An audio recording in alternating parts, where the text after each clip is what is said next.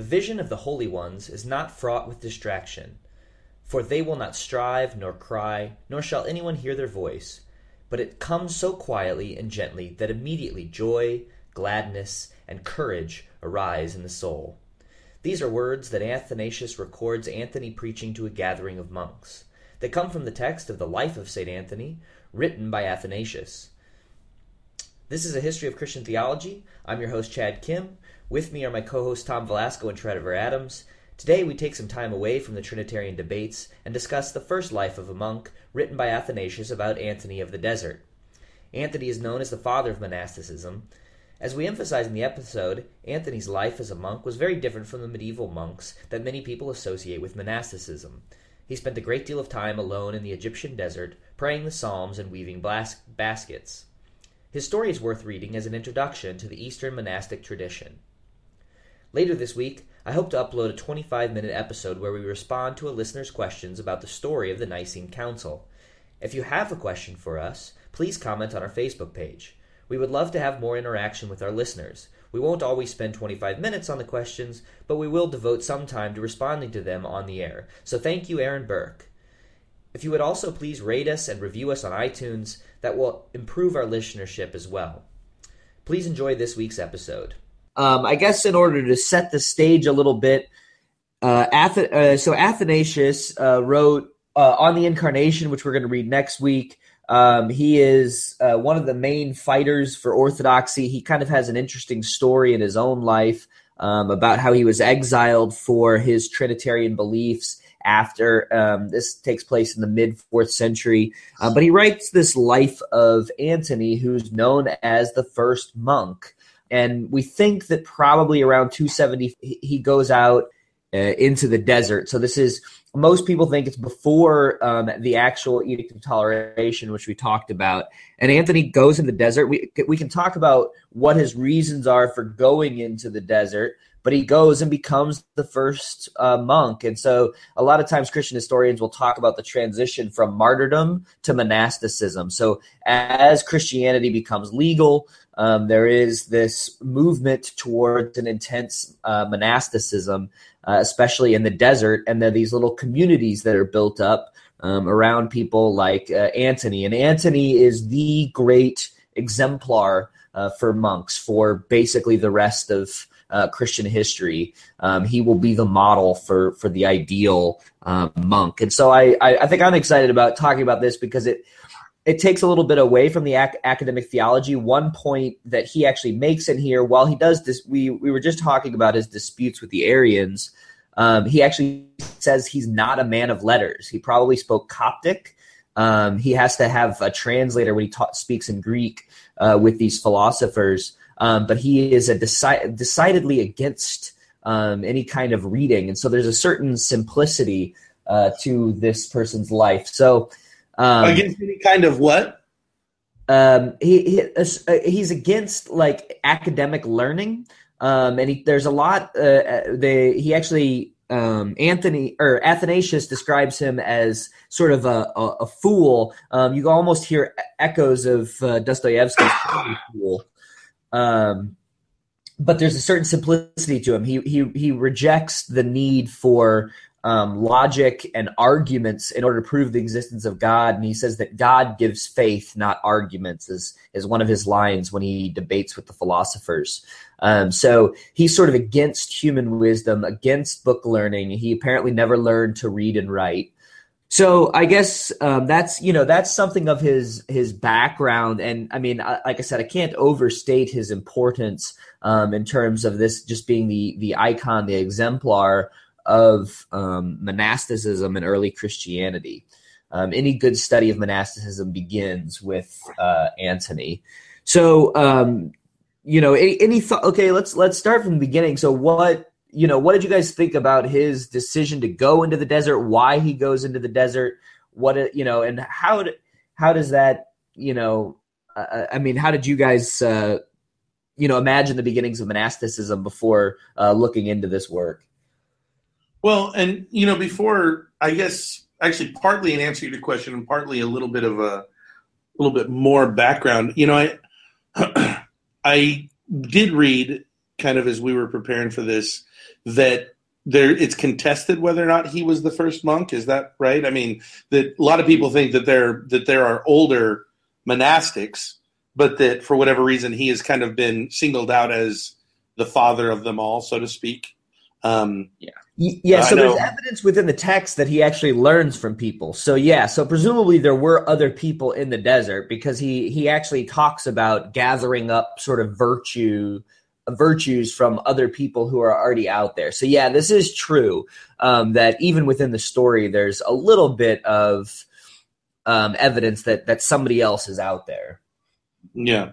So I think one thing I'm sure most of our listeners are familiar with what a monk is, but I think it's helpful to kind of really think about the motivations in general, which obviously are the same motivations that fuel St. Anthony, but just the motivations in general for monasticism, which all, different. There are different kinds of monasticism, different monks who basically refrain from certain things, or, I should say, who refrain from certain behaviors, and those differ from monastic community to monastic community.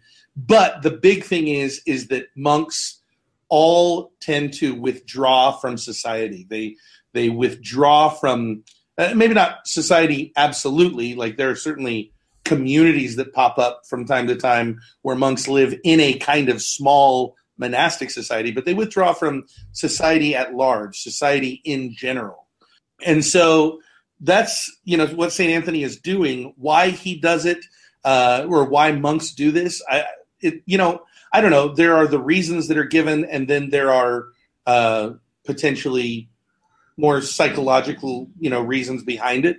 I think it seems to me that ultimately there's this sense of kind of a need to be pure and holy, and society provides temptations, which I think there's this fundamental assumption that living a comfortable life and experiencing the leisure and joys of wealth are fundamentally corrupting. Maybe they're not evil, but they corrupt us. And so the idea is, if we can withdraw from those, then we can increase in holiness or something like that. Seems to be. Well, and he was, as we know from the text, he was like from comfort. He kind of came from the rich family, and he was trying to like throw off his old self. And when he read about the rich young man who Jesus told to sell everything, that seemed to be like the beginning. I mean, that started it all off. He sells it all, and then he's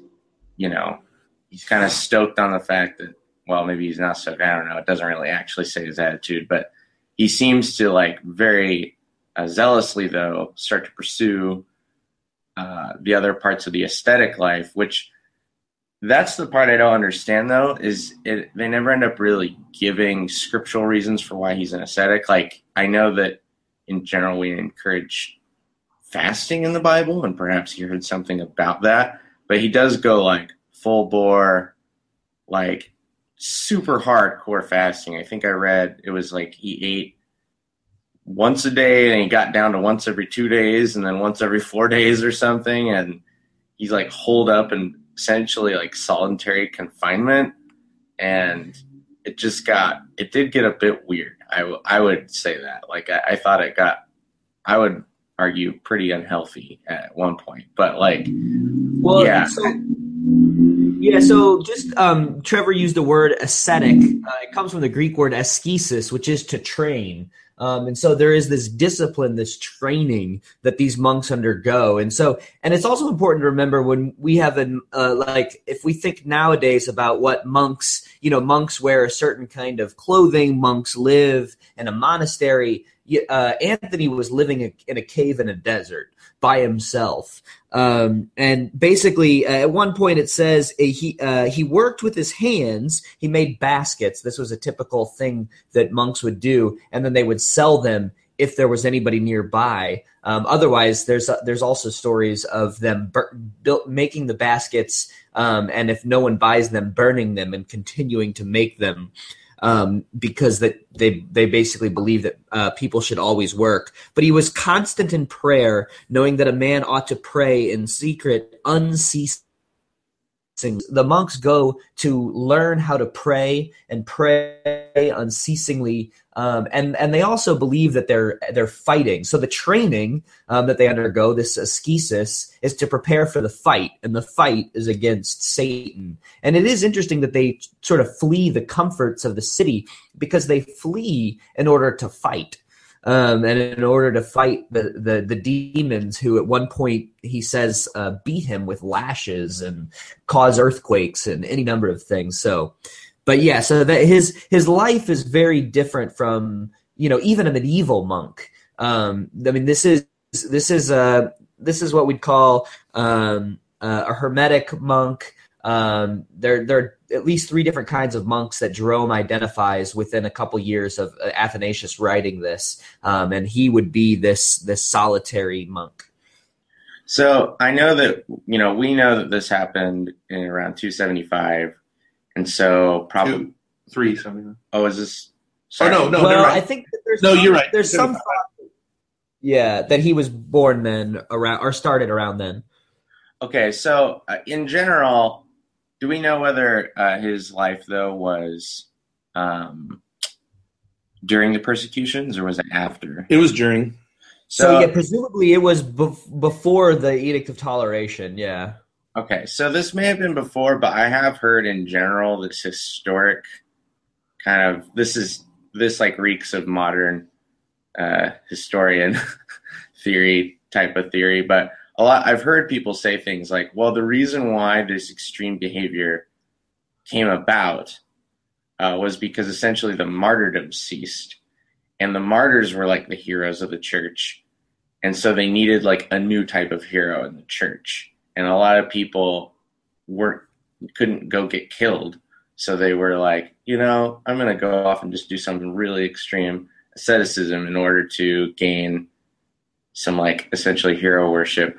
But that's why actually reading this text kind of made me think that theory seems a little weak, because not only did this happen during that time, but when you read about his motivations, to me it just sounds like the guy's an extreme dude. He's just hardcore, and it has nothing to do with trying to become a hero of the church. In fact, it sounds like whenever he was bothered by people, he left and went further into the desert.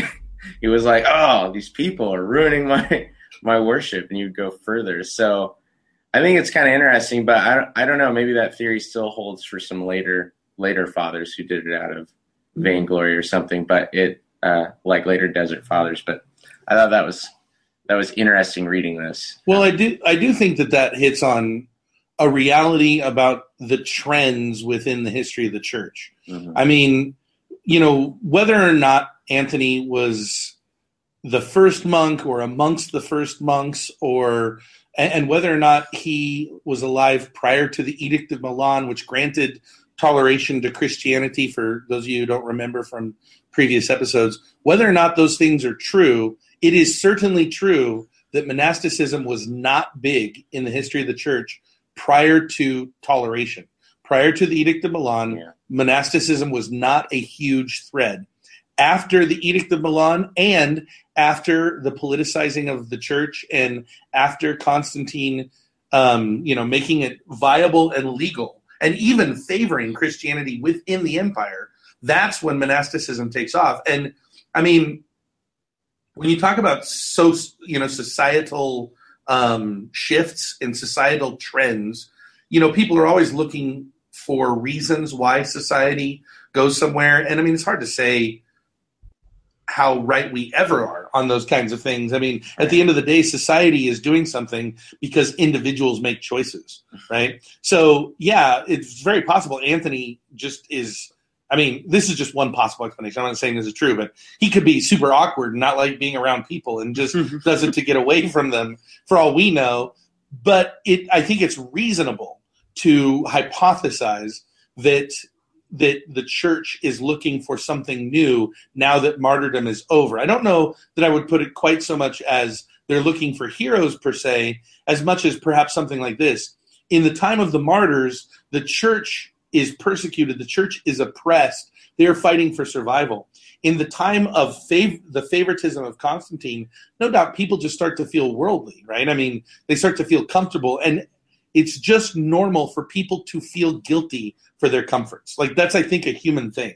We feel guilt. I feel guilty for living in America, first world, having none of the difficulties and constraints that so many people throughout our world have to suffer from. I don't have to worry about where my next meal is coming from. There's a certain level of guilt, and I think it's heightened in Christian communities because of the way Jesus speaks of poverty, and because of the scriptures that say things like, go sell what things you have, give to the poor, you will have treasures in heaven, then, things of that particular nature. Right. And so, you do see this trend, and I think that's a reasonable hypothesis. I would like, before I hand it over to Chad, to add one thing. There's a comment I wanted to make off of something Trevor said a bit ago. Trevor said that it gets a little weird with St. Anthony, and I'm with you, but for our listeners, I'd like to remind everybody, the three of us are distinctly Protestant, and Protestantism rejected monasticism after the Reformation. And so Protestants are not going to process monasticism the same way that the Eastern Orthodox and the Catholics will, where the Eastern Orthodox and the Catholics might see heroism and where they might see, where they might deeply respect somebody. Protestants might be a little more.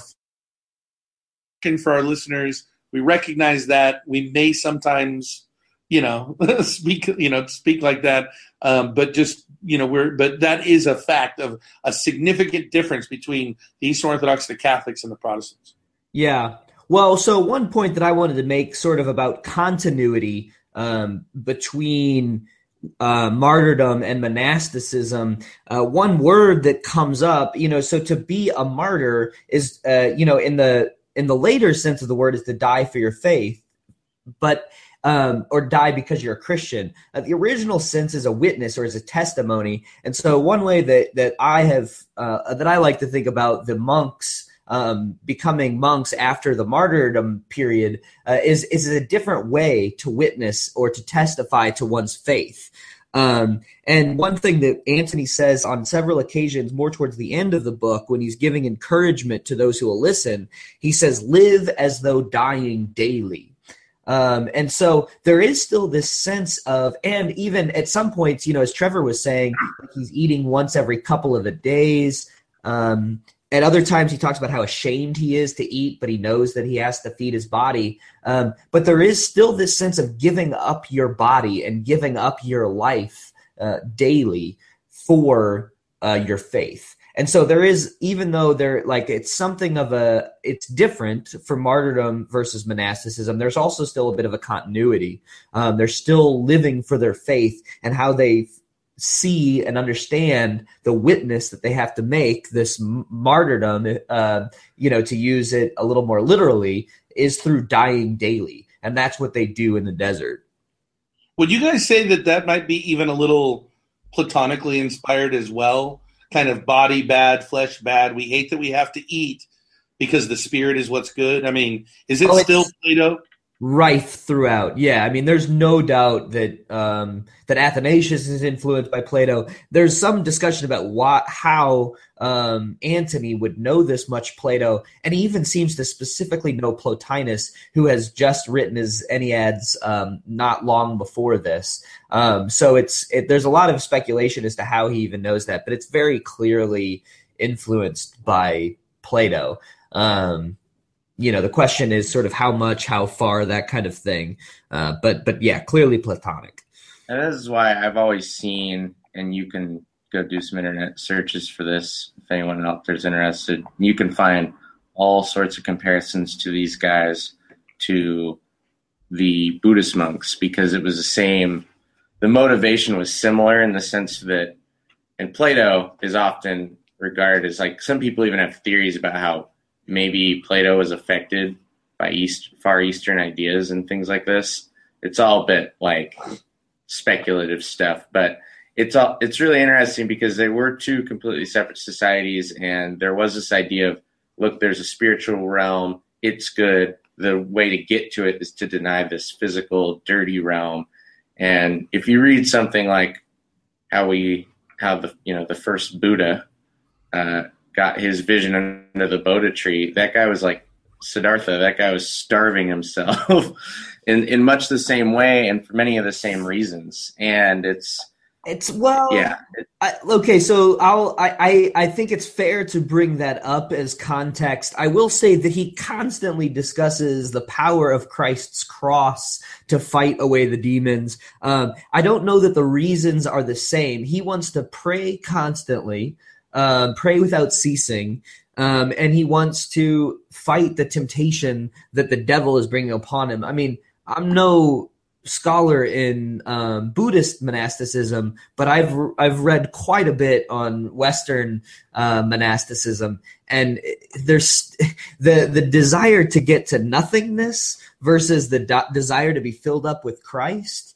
I think is a fundamentally different reason and framework. Although some of the outward practices are similar, even in its even though it's influenced by Platonism, it's still quite a bit different from Buddhist monasticism.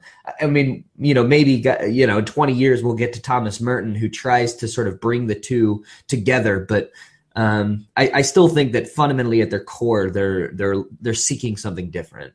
Yeah, I had no intention of like conflating the two completely. I was just saying there is like the general idea of flesh is bad, spirit is good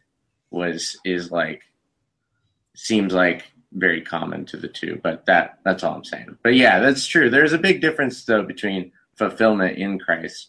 And I would also, bringing that up, I wonder sometimes when I'm reading things about Anthony, whether he thinks about the fact that he's going to have a body in the resurrection, and the fact that Christ still has a body. So I don't know. He does, at the very end, he actually mentions a bodily resurrection. He wants to be buried so that his body can be resurrected. I'd like to just address the question of, it's not I guess it wasn't posed as a question, but Chad, you mentioned that scholars question how Anthony might have read Plato or Plotinus or these various writers. Plotinus, right? Did you say Plotinus or is he later? Right now it'll be Plotinus, yes. Okay. I think one thing that they often misunderstand is, of course, just how much a culture can be influenced. I don't know if they misunderstand it. Maybe they forget it. I mean, how many people do we talk to who are so patently influenced by Nietzsche's ideas or by Sartre's ideas or Camus' ideas in our just normal interactions with people on the street who've never even heard of those guys, who've never heard the name Camus or have never read anything of theirs. I mean, the bottom line is these philosophers just had such an impact on culture and the way people thought. And I think you could make a similar point to what Trevor was making about Buddhism. I mean, Greece is right on that border between the East and the West. And Greece is fascinating because they're Western, but they're Eastern too. I mean, even today, fundamentally, there is a different way in which the Greeks think than the way that the French think, and it is influenced by kind of the Eastern world. And I think you could make the point, not, of course, that Anthony is trying to be a Buddhist by any means, but that Plato himself might have been influenced by some of these Indian ways of thinking, and that could have just created a certain culture that would have influenced Anthony in his own thinking. Yeah, there's evidence from Plutarch that he was aware of they call them the gymnosophists, right? And I think this is in the Life of Alexander, at least that's the one that I remember, where Alexander goes east and encounters Eastern philosophers. And I guess actually Gumno comes from being naked. So that these naked wise men which are essentially yogis, we call them now, and or gurus. But yeah, so there is evidence within the literature that there was crossover.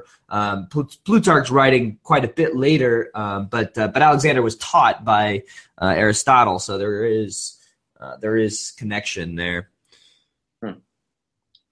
So one thing that I wanted to bring up, okay, so this will be a bird's eye view kind of question, and one thing that I was sort of excited about reading like a text on monasticism.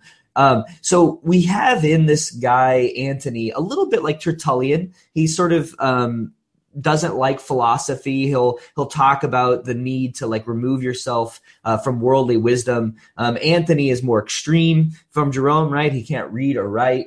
So what do we make of this? Like, just sort of maybe let's ask a general question about the place of sort of academic theology. Maybe academic's not even the right word, but sort of, systematic, head critical theology that's intellectualized faith. And then we have this person of Antony, who is who's living out his faith in this very real way. Now, we may agree or disagree with how he does it, but he clearly has a kind of distance from the writings of, he doesn't really mention Nicaea. He mentions the Arians, but he's not writing like Athanasius even, who's writing his own life, or Gregory of Nyssa, who we'll read, or Tertullian, who have read, Clement, these other guys.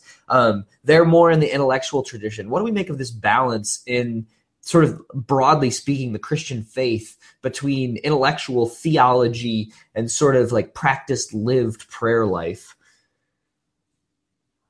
Well, I think it's been an ongoing division in the church. I mean, I don't know a balance. I don't know if you pose that as a question of how can we balance it. I don't know. I don't think we have balanced it. I think people don't get me wrong. I think this is not to say that I think there are no intellectuals who have good prayer lives or who are spiritual. That's not the case. But I just mean that it seems that we tend to fall into two camps. We tend to fall into the camp that says intellect is good and we should devote much time to theology and study and learning, and the camp that says it's bad and we should avoid it because it provides dangerous pitfalls that could destroy us. And it does seem that regardless of how spiritual you are, you will tend to fall into one of those two camps.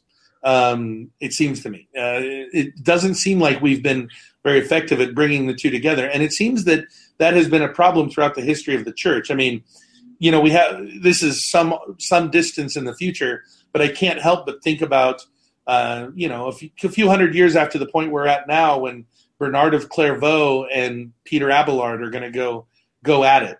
Abelard being the rationalist, the intellect, and Bernard being the mystic. And it just seems to be this thing that pervades the church. And I know I am decidedly in the pro-intellect camp, but I have many friends who are in the other camp.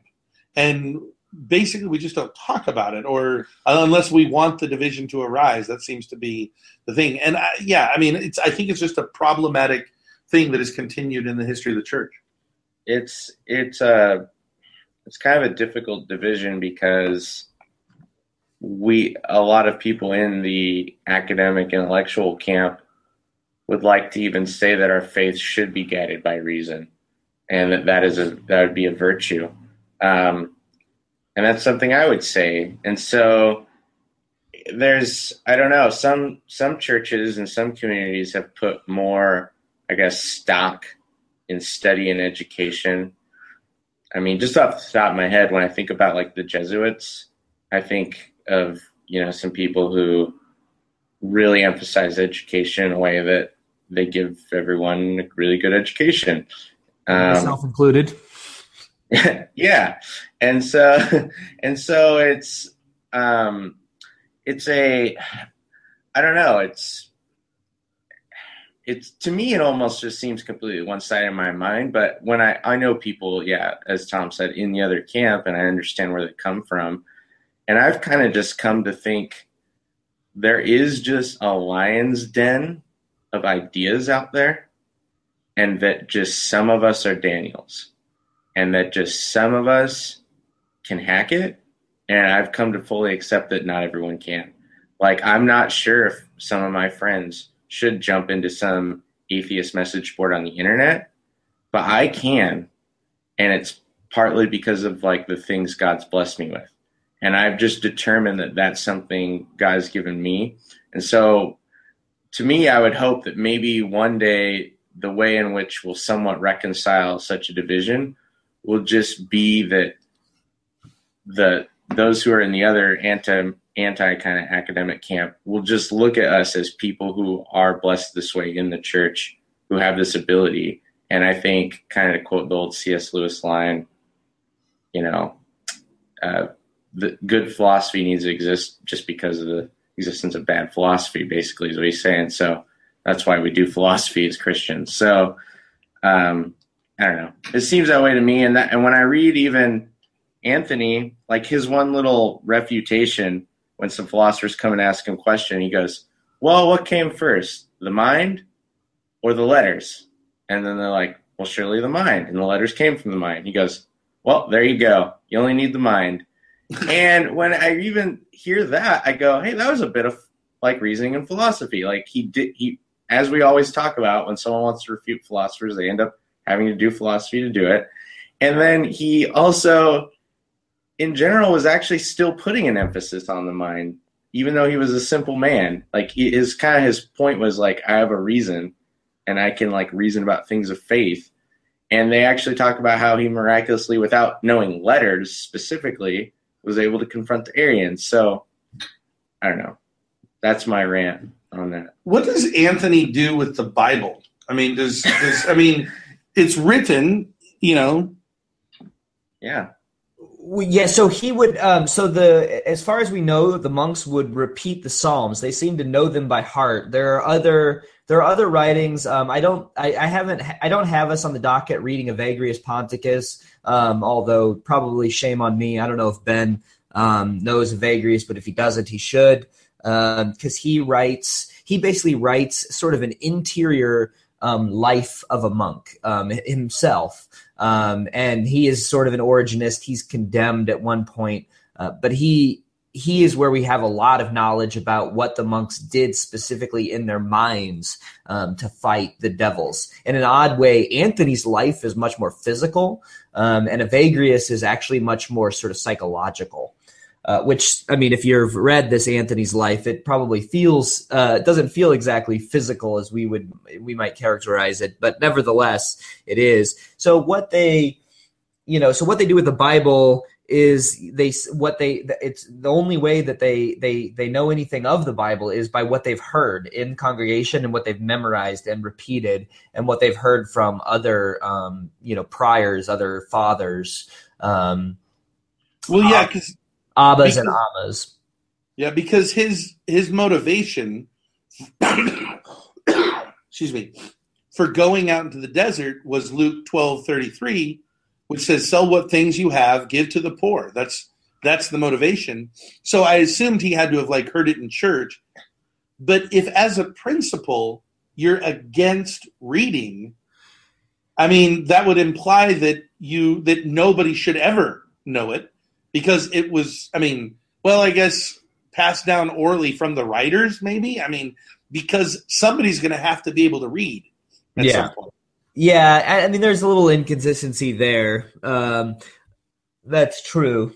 Yeah, but but piggybacking off that, if he also wants to be alone and he wants to be a hermit, how does he go to church to hear the scriptures? Does it talk? I couldn't remember. It seemed to mostly focus on his like visions and whatnot. I don't remember it saying like, yeah, and then once a week you went to church. So as far as we can tell, he doesn't really go to church very often. We do learn later on that communion is brought to monks, and then very quickly. So Anthony is this hermetic style, where we get the word for hermit. Then there's another monk called a Cenobitic monk, or Kenobitic, and that it comes from the word for table, to recline at table, who would gather at a table, and they would have a priest there who would sort of have church for the monks. So very quickly they start to form little groups and then have sort of churches within their groups. I say quickly meaning, within 50 or so years of Anthony, and then especially like right away in terms of like Athanasius writes this life, and then Jerome starts writing about these different types of monks. So this seems that, in the grand history of Christianity, it's a very quick transition from lonely hermetic monks to Cenobitic communal monks. Okay. One sort of, we're kind of maybe running a little towards the end here. But one thing that I, on this third or fourth read for me, one of the things that I really appreciated again was he talks about the fight with the devils, which is something that always used to bother me as a child and as a teenager even, when my pastor, youth pastor, would talk about the devil tempting me.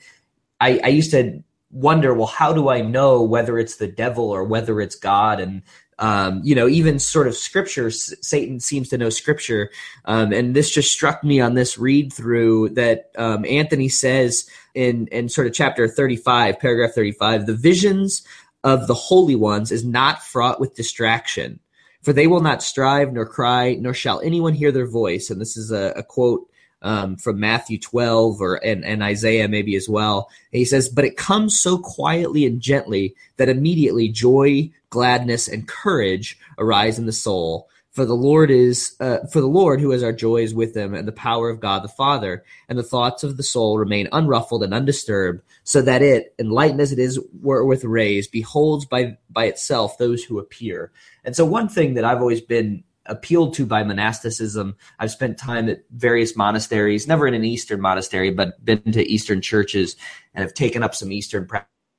But is this whole idea that monasticism can quiet the mind even, and so quiet you from distraction. And one thing that grows out of Eastern monasticism is the Jesus prayer, Lord Jesus Christ, Son of God, have mercy on me, a sinner.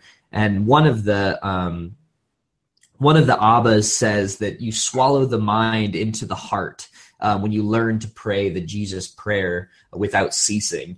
And this is something that I've never done very well, but I've always been intrigued by. And it does have this, to me, the beauty of the monastic life, insofar as it is actually achieved, is this sort of peace that comes. That's not fraught with at one point, the din, Anthony says, the din of the demonic voices, which, I'm not saying I'm schizophrenic, but sometimes my mind feels like a din of voices. And so, when true prayer happens, for me, there's this sort of quietness that comes in my soul, and that's quite the reprieve. So I definitely understand some of the monastic drive myself, but mostly it's just because I can't, sometimes I can't drown out thoughts in my own head. Well, and I understand it too, and there are many things in the monastic life that lend themselves to me, and I know that there's a monastery a couple hours south of here that I've from time to time thought about going down just as a retreat and getting away. Even aside from that, my church has a little retreat house up in the hills that the pastors go to often. I just went to this last Thursday to go up there and fast and pray for the day. So, that has its, that definitely has much that lends itself to me. My Protestant bent undoubtedly has some difficulties. I don't have any problem with statements about spiritual warfare. I believe in the devil and in demons and in their impact. I get a little uncomfortable, maybe, or weirded out, I guess, when it talks about the devil physically assailing Anthony. That seems, not that I don't think the devil could, it just sounds like something from a horror movie, not, it's just something I've never heard of, I guess, in present life. I don't see in the scripture. Not that I think it has to be in the scripture for it to be real, but it's just something that has me a little weirded out. One more thing too, Chad, and I don't take this to be, I don't want to just be like attacking monasticism by any means, or to be attacking the point you just made. It's literally just genuinely something that I've often wondered. And that is, you brought up the Jesus prayer, and I may have even talked to you about this before, but obviously there develops in the church, and I don't know if it had happened by this point or earlier or later, but this practice of repetitious prayers, like you just said with the Jesus prayer, saying it over and over again. And to me, it has always struck me that seemed to be a violation of what Jesus says when he says, when we pray, we don't pray like the heathen do, for they think they shall be heard for their many words. That's how I've always kind of thought of that. That could be, I acknowledge, my cultural, misunderstanding. I don't think the words have to mean that, but that's what has come into my mind, is that from these Eastern religions, you have this repetitious practice of saying things over and over again, and that Jesus is saying in prayer, we ought not do that. That's how I've kind of taken that. I'm just wondering, have you ever given thought to that? Well, yeah, so my best response would be, in that passage, he's talking about the hypocrites using many words, speaking out loud, and then he encourages to go into the room and pray quietly. And I have to look it up there, but usually the word for quietness is hesychastos, which is hesychastic monks is one way that these monks are described. These monks who are quiet. And so part of what they're doing is the prayer of the heart. It is repetitious words, and it is many words. But it's not words that are used. They're not embellished words. They're not words to make yourself look smart or to make yourself sound good, or maybe it's sort of like incantations, of the sort that you might hear at Delphi or something, that are supposed to get you into a frenzy. The words of the Jesus prayer are meant to calm you, calm your soul, calm your heart, and thereby connect you with the divine, to give you prayer. Sometimes prayer is almost, it's like it's given rather than done. And so it's even less about the words. The Jesus prayer is actually even less about the words themselves, in a sense. It's as much about just sort of entering into prayer as a as a sort of a state of mind. Yeah, I think there's a lot of value in that. And I would imagine that would be a justification for it, it's not a prideful thing. It's not something in which you're showing off. But if you memorize something and you say it over and over, as a way of like putting yourself in a state of mind, I would see some value in that. I've heard from some Catholic friends of mine that the rosary really can do this for them, like in the sense that they may start not really in the mood, and then by the end they feel like they're really fully communing with God, even though they've just been saying 30 or 40 Hail Marys in a row. They get to the point where they're like, oh, like I'm now thinking about this and different things in their own heart that they want to actually say to God. And so I don't know. I would imagine it would be useful in that sense. But yeah. And you know what, as we're talking about this, earlier I was talking about how it was kind of weird. I was mostly just talking about like really starving yourself to an unhealthy point and things like that, because I think for sure we all benefit from people like Anselm, who was like coming up with cool arguments like the ontological argument while just sitting, thinking, and praying as a monk. And so there's definitely like I don't know, there's definitely another side to this that I think we all just said you two just said you appreciate, which is like the quiet retreating part of monkhood. Only a philosopher, while reflecting on the good things that monasticism has given us, would say Anselm coming up with the ontological argument.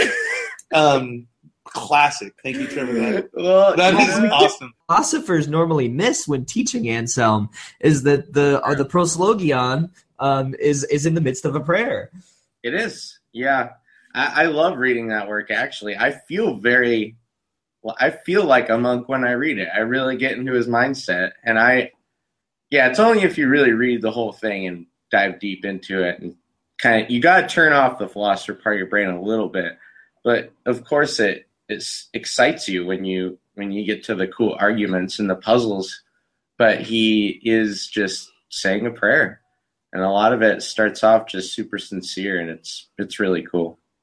It's a good read. Yeah, I mean, the best part about even thinking about Anselm, and maybe even Aquinas, who at one point was ready to trash the Summa Theologica and never actually finished it. But in both Aquinas and Anselm, you don't.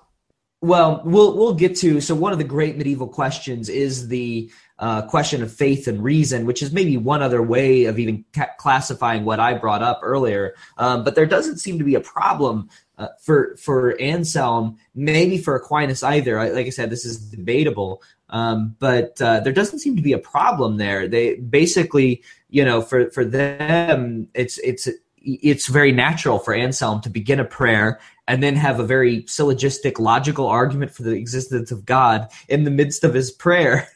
To him, it doesn't even seem, I was the one who set up that dichotomy. So, but nevertheless, it is cool to read some of these people who don't even think about them as being juxtaposed. It's all just one life devoted to God. You can be devoted through mind and devoted in heart. Mm-hmm. Yeah, that's true. Coming back really quickly to your response to my question there a bit ago, Trevor, I think well said. I mean, he definitely is addressing hypocrisy and that issue of drawing attention to yourself in prayer. I do think the reason why it was a question for me is because in the blip, he says, do not use vain repetitions like the heathen do. And so that's where I kind of wondered, is that repetitious praying like that? Is that similar to the way the pagans pray? The truth is, I don't know. I wasn't back there. It's just what I kind of envisioned. And to be just for the sake of everybody listening, I mean, I've said it before. I come from a typical, a charismatic background. I've had a lot of interaction with praying with charismatics and Pentecostals. And what I see even there, where you have unscripted prayer, unmemorized prayers, is something that I also have wondered whether or not it falls into the same category, because it seems to me that charismatics will often pray repetitiously to get worked up into kind of a frenzy, if you will. There's, in my experience, people repeating words, the name Jesus over and over and over again, and things like that. And there's no doubt that kind of repetition creates frenzy, and I never thought of it in terms of a repetition to calm, because I've certainly not seen that in that context. Well, it's funny you said repetition to frenzy versus the repetition to calm. Given the kind of worship that to me is more worshipful, if you like, is more contemplative. And I know that I don't mean to, and if in saying that, I'm not saying that it is the only way, but it would be no surprise that the passage that I quoted from the life of Antony is one that talks about the contemplative, quiet, peaceful voice of God, because when it gets too loud and when it gets to be too much, for me, that's sort of the opposite of connection to God, and that's, like I said, I'm calling this, to me. I'm not trying to say that this has to be the standard for all Christians, but yeah. So like to me, I'm like, oh yeah, let's get to this quiet, reflective kind of worship, because if it gets too rowdy, I get real uncomfortable. Yeah, me too. Which is funny, having said that I come from a bit of a charismatic background. I'm a very not uncomfortable person in that context, actually. All right. Well, anything else that you wanted to add from this life? I think I've stated my few things. Well, just one more question based off of something I'd asked before, because I asked two questions, really, and you addressed the one. Or maybe the other one wasn't really posed as a question, but really to two of you guys, what do you make out of the physical attacks of the demons? Oh, yeah. Like, I mean, like I said, I don't want to say it couldn't happen. I believe in the devil. I think he could. That's just not, it's not consistent with certainly anything I've experienced or heard of, really, people experiencing. What's more is it doesn't really, and correct me if I'm wrong, I don't ever remember reading about it in any of the guys we've read up to this point. That doesn't seem to be the experience of the martyr era of the church, if you will.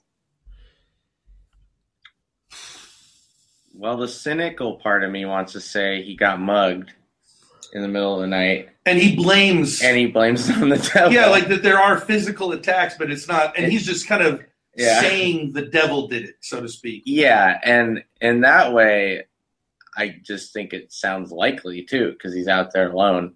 And for someone who's come out there and beat him and take some of his stuff makes sense to me. But yeah, I mean, it's certainly, like you're saying, it's certainly possible. I mean, I just don't see what benefit it would, to the devil or to anybody for that to be a thing. I've thought of it, honestly, as hallucinations. I mean, the dude isn't eating ever, and he's probably hallucinating. And I've always thought that about the ascetics is like, man, weren't these guys probably tripping after a few days? I mean, I imagine you're not fully doing that well in light of modern medical knowledge if you haven't been eating at all. And there is that story, right? He's in solitary confinement. Basically, he's not eating. And they said they expected to be like nothing left of him, but he comes out looking really refreshed. And I think that seemed sure that might, that could have happened in the sense that he was miraculously refreshed and kept well. But I just still imagine, I don't know. I'm a bit, I'll admit, I'm a bit more cynical about it. I'm a bit more critical, but Well, I've got two thoughts. One of them, I've brought up this word a couple times now, ascesis, which is training. One, especially, this happens actually more in Syria, a little bit, maybe slightly even further east. Simon Stylites, Simon who stood on a column, basically. It was sort of the entertainment of the Christians of the period to go and look and see how the monks were fighting the temptations, were fighting Satan, and they were considered sort of the athletes. So we're going back to training. They were training as athletes because they were viewed as athletes and they were heroes like athletes. And so maybe some of the physical stuff that is being described is, and especially in this very early account, has this sort of stronger connection back to the sort of the spectacle that was the Christians in the Colosseum, sort of like athletes, sort of something to be watched.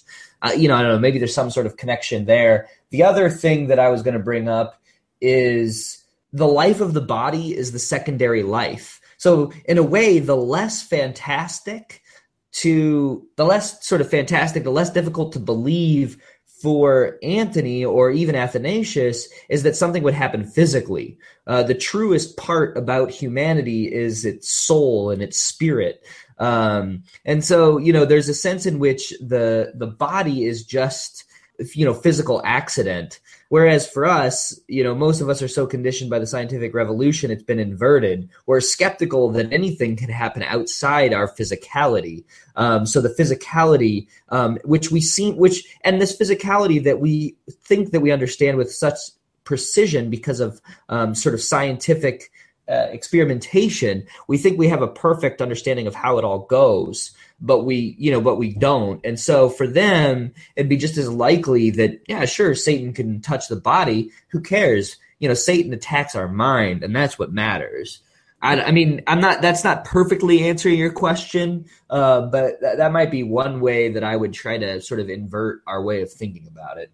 Yeah, and I think that's fairly put, and I think it's a good thought. I think, my bigger concern, just at least I think is my bigger concern, is why that language isn't seen in Scripture or in the first 300 years of the church. Why it all of a sudden kind of jumps in, and it's just so our listeners know. This is a way of thinking that will persist in a lot of ways. We're going to see it even in the Reformation. Luther is going to have a physical confrontation with the devil in his mind. I when I was reading about this, I couldn't help but think from the Brothers Karamazov, which is one of my favorite novels, and any of our listeners who have not heard it need to read it immediately. The Brothers Karamazov. There's a character, Father Farapont, who is an ascetic. He's a monk. He's a bit of a hermit too, even though he lives in a monastery. He prefers to be away from the other monks, but he sees demons everywhere, and he's always fighting demons. And when I read that, I can't tell if the author Dostoevsky is mocking him. He's certainly a character that is he's certainly an unsympathetic character. He's not a character that Dostoevsky likes, but it's a very curious thing. And it's like I couldn't help but think of that character. And clearly this is drawing from this tradition that is going to persist all the way from Antony up until now, of these physical manifestations and this physical interaction between humans and demons.